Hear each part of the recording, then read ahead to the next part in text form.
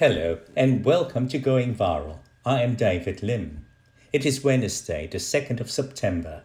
In today's podcast, you will hear Professor Gary Grohman explain in more detail how the various COVID-19 vaccines actually work.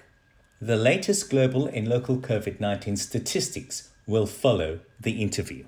Before we start, I'd like to encourage you to register for the next webcast, where you can always catch a high-quality lineup of speakers and topics that Health Ed has put together for you. Health Ed webcasts are carefully created to provide high-quality video and audio so that you have the best possible learning experience. It's free.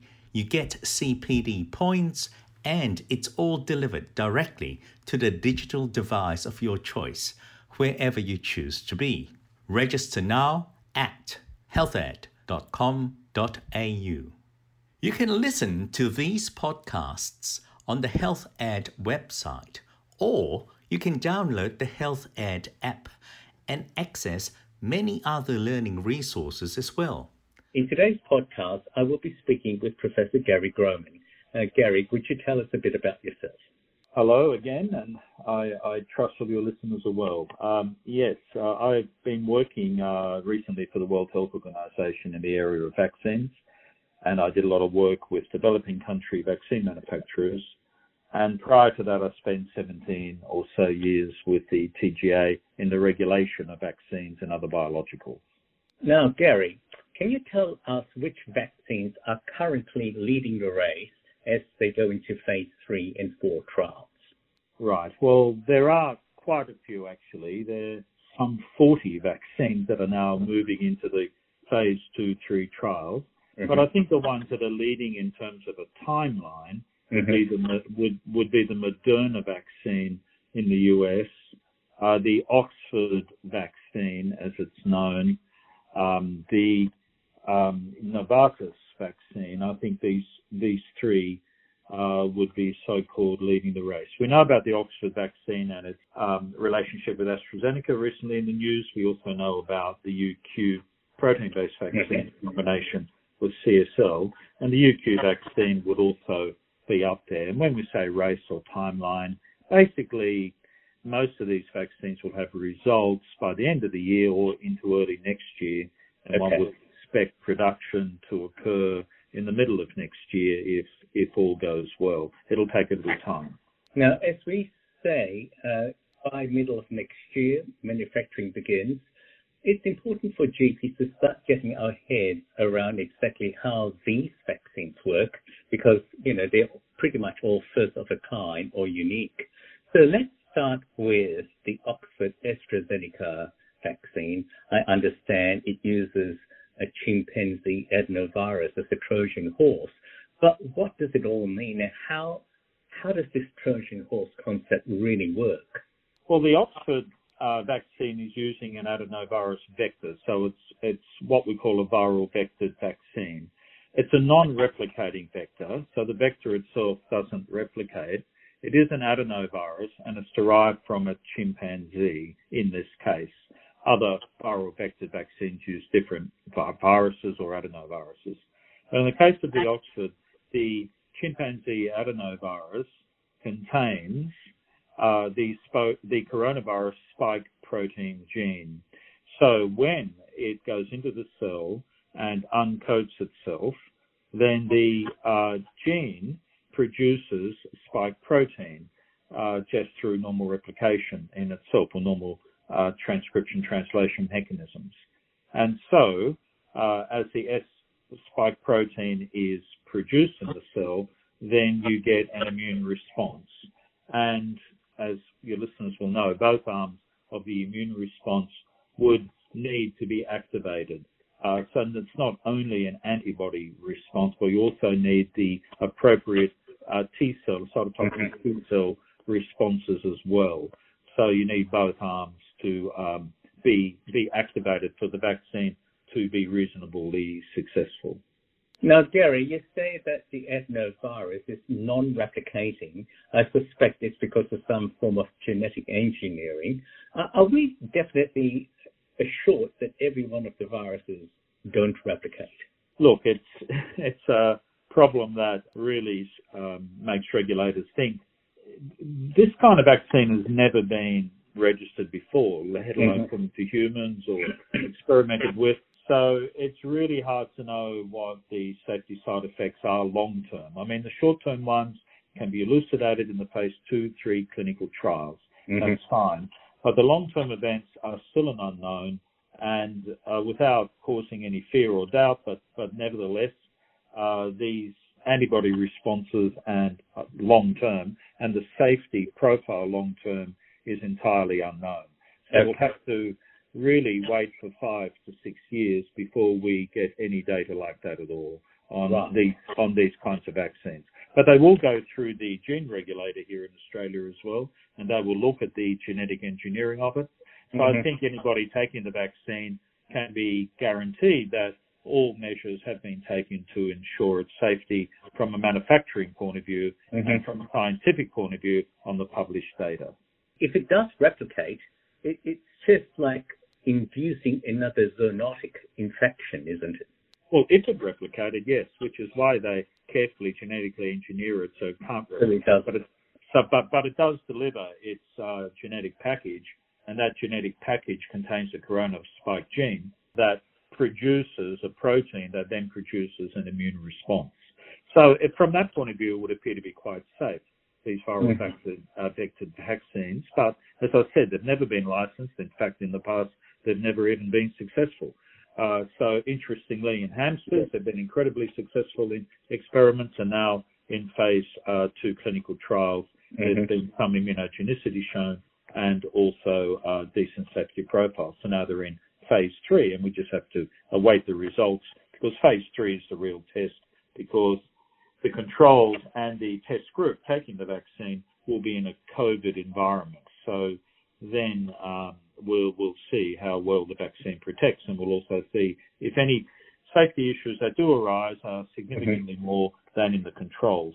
In the phase 2 study, I might add, there were something like 50% of people did report side effects, and some of those weren't just simply a sore arm. Some people did describe fever and fatigue, malaise. Some described diarrhea. So that will be teased out much better in a large-scale phase 3 clinical trial, which might have between 10 and 15,000 people. Some of them are larger. What about the RNA and DNA vaccines? So you really need to be able to dispel the thought that the SARS-CoV-2 DNA or RNA does not and cannot mix with ours. How does it work, and is it that safe?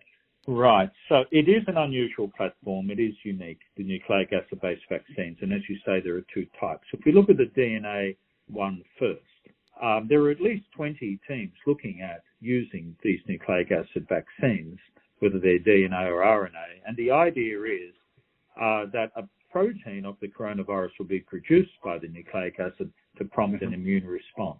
Now, for DNA vaccines, the nucleic acid is actually inserted into human cells, into the recipient cells, which then churn out copies of the virus protein. So that can only be done using a method called electroporation. And that is done with an electroporation gun on the vaccinee. So the vaccine is given, then you need electroporation. It's the electroporation that creates pores in the cell membrane to increase the uptake of the DNA into the cell. So that's the method for DNA vaccine. The concern is that they're very easy to develop and easy to grow and so on, but they're unproven. No licensed DNA vaccine has been made using this technology. As far as I know, not even in animals, and although that's something I should check. And there is concern in the back of the mind about the integration of the DNA into the host DNA and what the long-term effect of that might be. Right. That is an entirely unknown question. I think these are further away in terms of registration than RNA vaccines, which work quite differently. So with the RNA vaccine, RNA is made and it's encased in a lipid coat so it can enter the cells. Right. So on injection, the lipid coat is basically taken in by the cell, The messenger RNA is exposed. It acts as messenger RNA and produces a viral protein. That viral protein is produced in relative abundance, one hopes, and then there's the appropriate immune response. So that's the hope. And so far, so good. Now, the difficulty with the RNA vaccines, there's no fear of it entering into the cellular genetic material or anything like that, but there is a concern about enough immunogenicity. How much RNA do you need to put in? How much protein will it produce? So will it need some kind of adjuvant? Will it need multiple doses? Will it need a booster dose? All these questions are being answered as we speak through the phase 2 and phase 2/3 combined clinical trials. So I don't think there's much of a safety concern with an RNA vaccine, but there is a little bit of concern about the actual immune response, how strong it will be, how quickly it will wane, and so on. But in terms of safety, I think there's less concern, at least in the regulatory mind and scientific mind.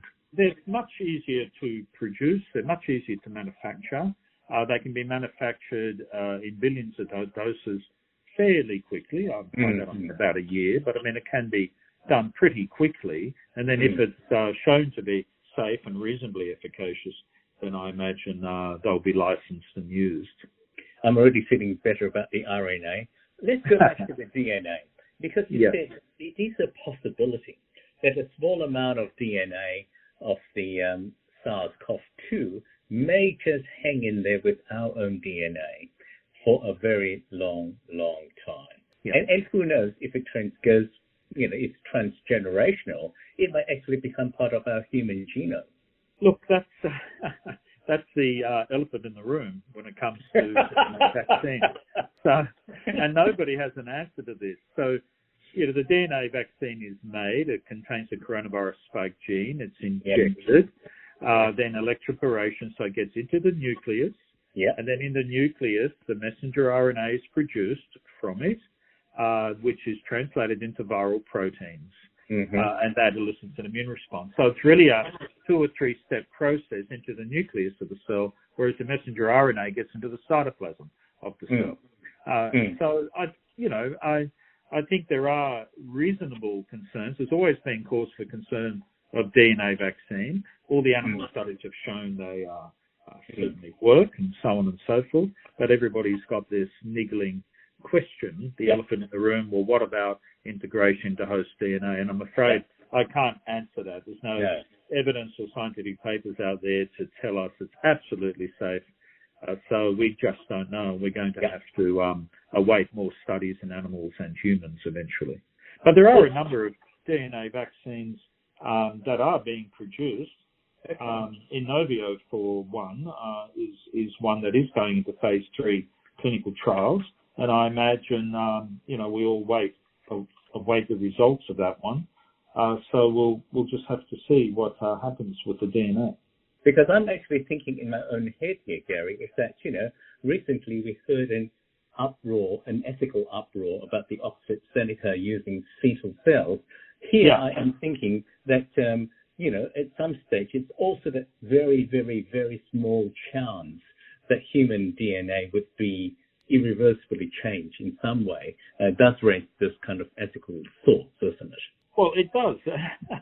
And these are the things that patients and doctors do need to know about, I agree, and we'll need to think about. And the AstraZeneca one is in human embryonic kidney 293 cells, which is a well-known cell line that's been around for a while, since the 90s, and is a totally transformed cell, so it's become immortal. Like a lot of these cells in the early days, these cells were taken really for diagnostic purposes to start with, and the whole area of cell culture was experimental back then in itself, back in the 50s or so, and they were used as a platform to grow viruses in the lab for diagnostic and research purposes. Later on, because of their success in being immortal and easy to grow and manufacture, some of them were also used to grow virus for vaccine purposes. So measles and rubella and COVID, this particular COVID-19, and hepatitis A vaccines, for example, one rabies vaccine as well, are all grown in human fecal tissue, albeit in transformed cells. That's true. So far, you've made me feel a bit better about the RNA vaccines. Tell me about the UQ molecular clamp. Okay, so the UQ molecular clamp vaccine is really a protein-based vaccine. So what it does is that the scientists start with COVID-19 genetic sequence, which is easily available, and they create a new DNA sequence using the part that's going to code for the spike protein, and they call that a molecular clamp technology.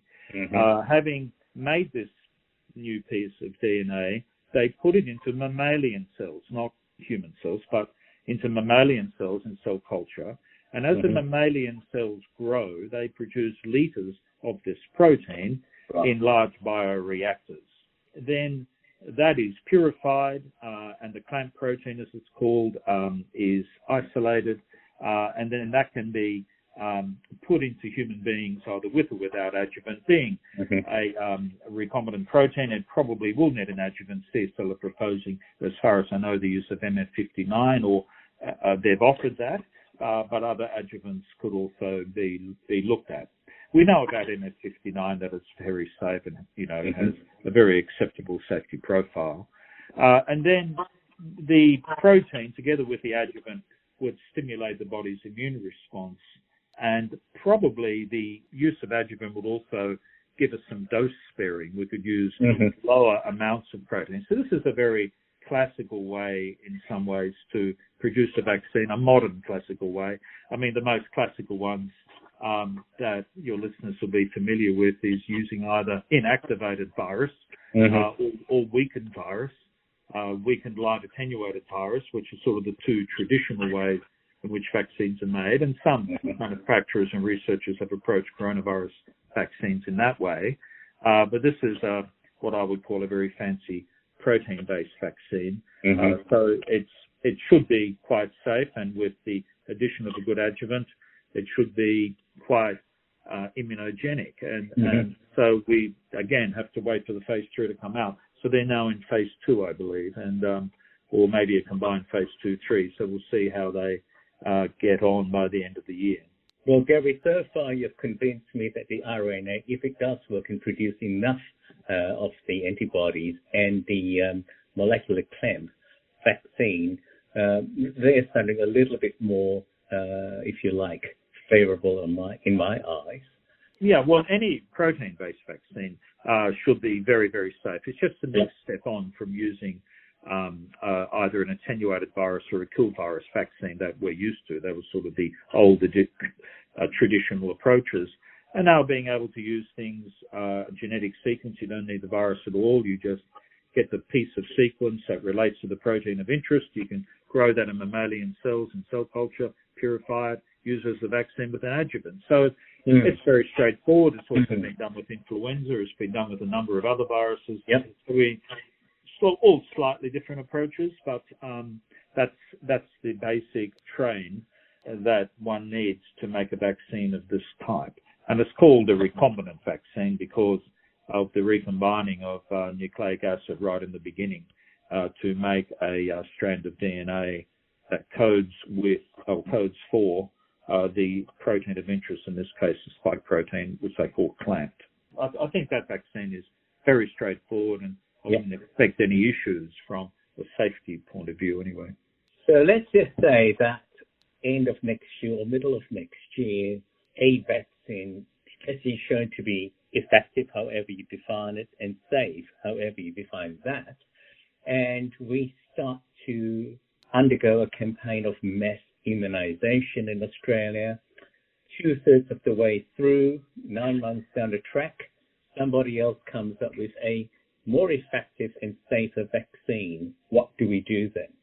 Well, once you've started on a vaccine, that's fine. You can always switch to another one that is supposedly more safer and efficacious.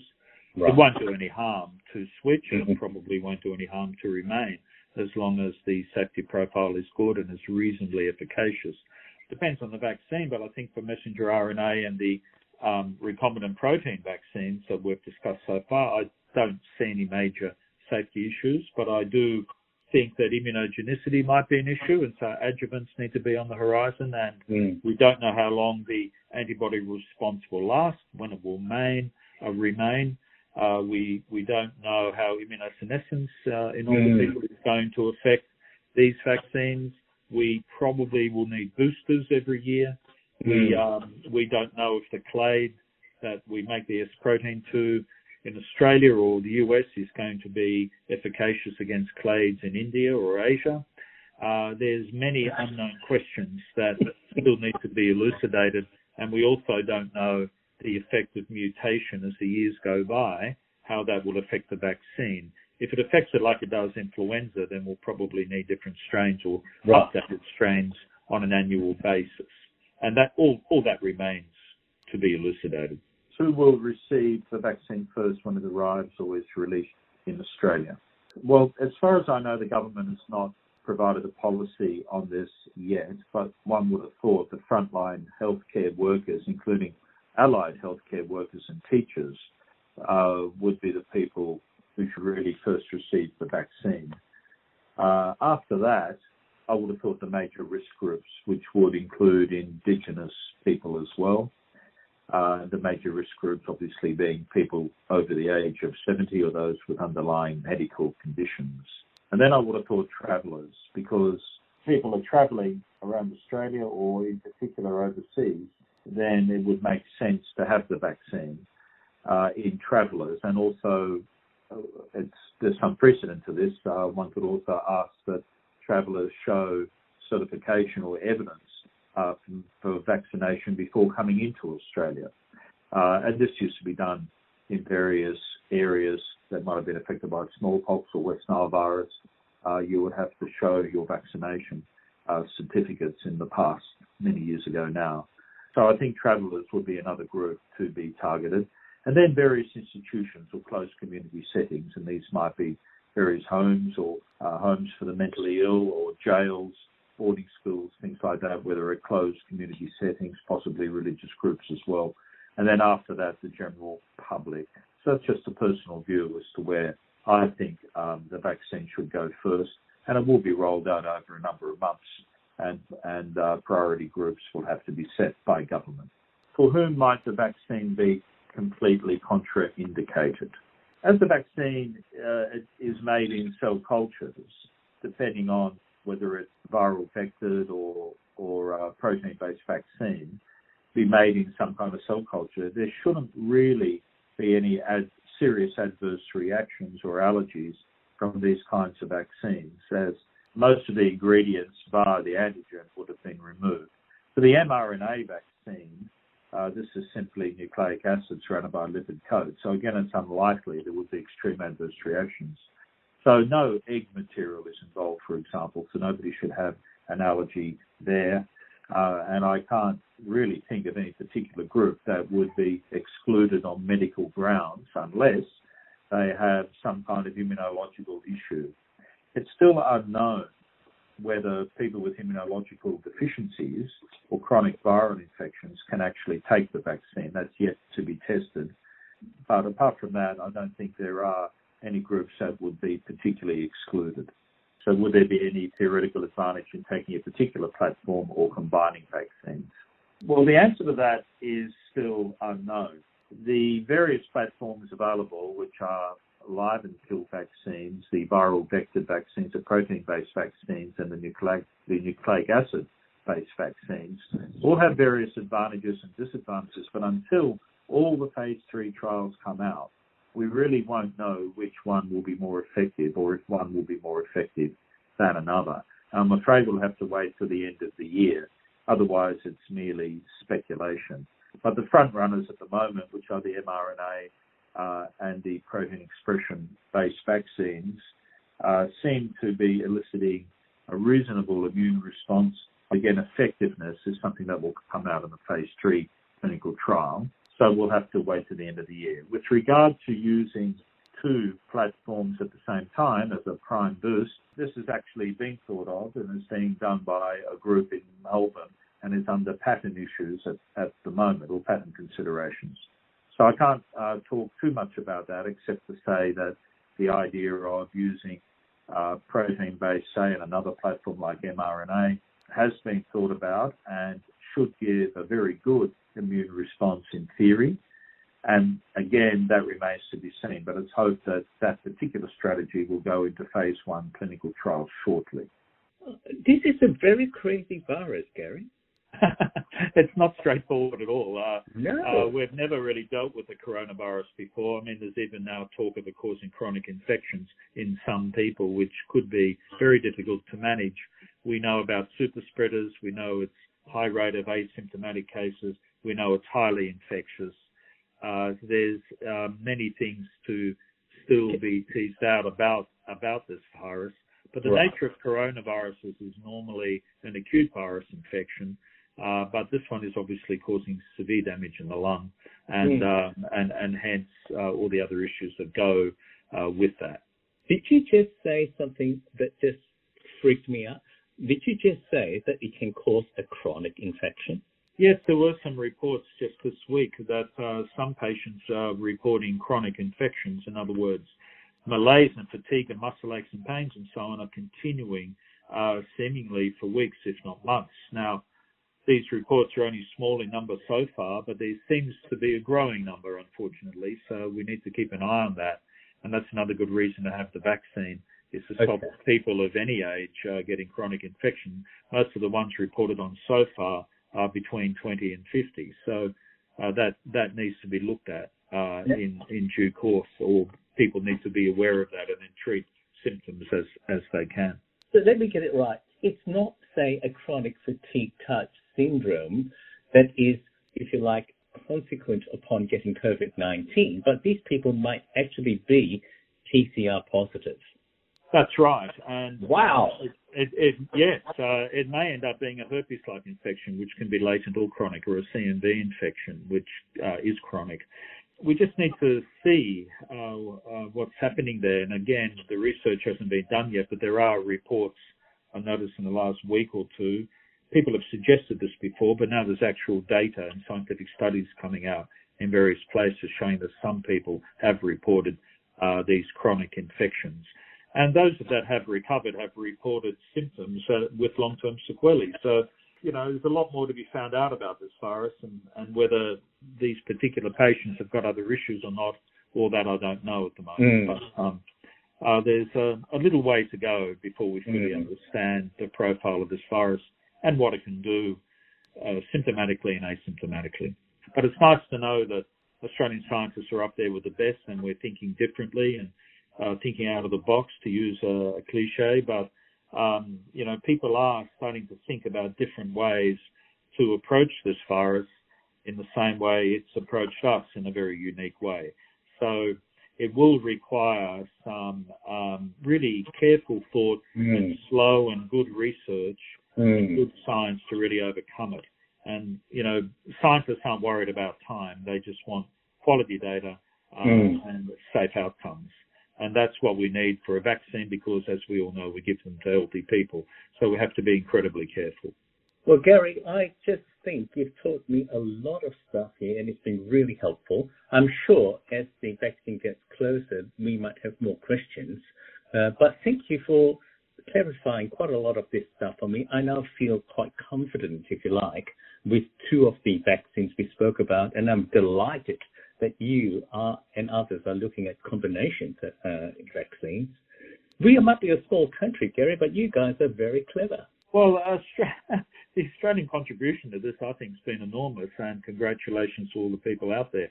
And there are many of them in many institutions, but that's typical of Australian science. I mean, the Australian science, particularly in virology and immunology, is up there with the best in the world. There's no question about that. I mean, even though I'm semi-retired now, I have tremendous confidence in those research teams around Australia to produce a safe, efficacious vaccine in due course. But we won't really know anything until we get the phase 3 data, and I really couldn't emphasise that enough. A lot can happen between phase 2 and phase 3, and we won't really know until we see a large-scale, definitive phase 3 trial uncoded and look at the data and see what we glean from that in terms of efficacy and safety. Remembering the safety will be short-term, And the efficacy will most likely it certainly won't be 100%, but if it's 50%, then the vaccine will probably get used. But if it's under 50%, it will be an interesting question. And no vaccine is 100% efficacious, although some are very close. But I worry about the efficacy side of it at the end of the day and how low that will be. Influenza is used, of course, with an efficacy of about 50%. Other vaccines are 60 or 70%. But we'll just have to see how this one is, and then authorities will have to decide whether to use it or not. Well, I'm sure by that time we'll be speaking again because various vaccines come to the end of phase 3. We'll be very interested to know which ones might get the tick. By the end of the year, I think that data will be unveiled, and early next year, then decisions, I imagine, should be made by either manufacturers or regulators or both. And then the governments will have to make decisions about which ones to offer to the public.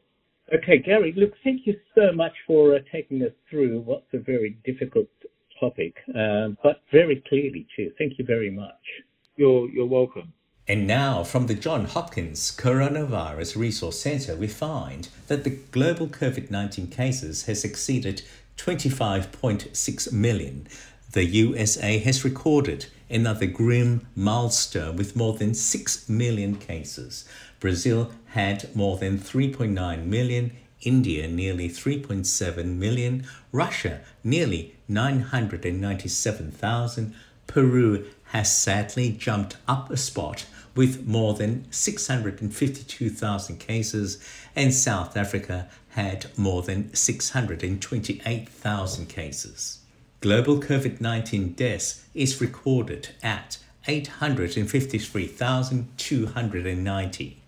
The USA recorded nearly 184,600, Brazil more than 121,000. India has jumped up a spot in this tragic list with more than 65,200 deaths, and Mexico with more than 64,400. Australia has reported to date 25,737 cases of confirmed COVID-19 and 665 people have died from it. In the past day, Victoria recorded 90 new cases of COVID-19 and 6 deaths. 401 patients are still in hospital, 13 are in ICU, and 7 are being ventilated. These numbers are falling each passing day, and we should be very thankful for that. New South Wales has reported 17 new cases. 15 are locally acquired of a known source. 1 is a returned traveller in hotel quarantine, and there is 1 case of locally acquired transmission with no known source. Queensland has reported 2 new cases of COVID-19 in the past day.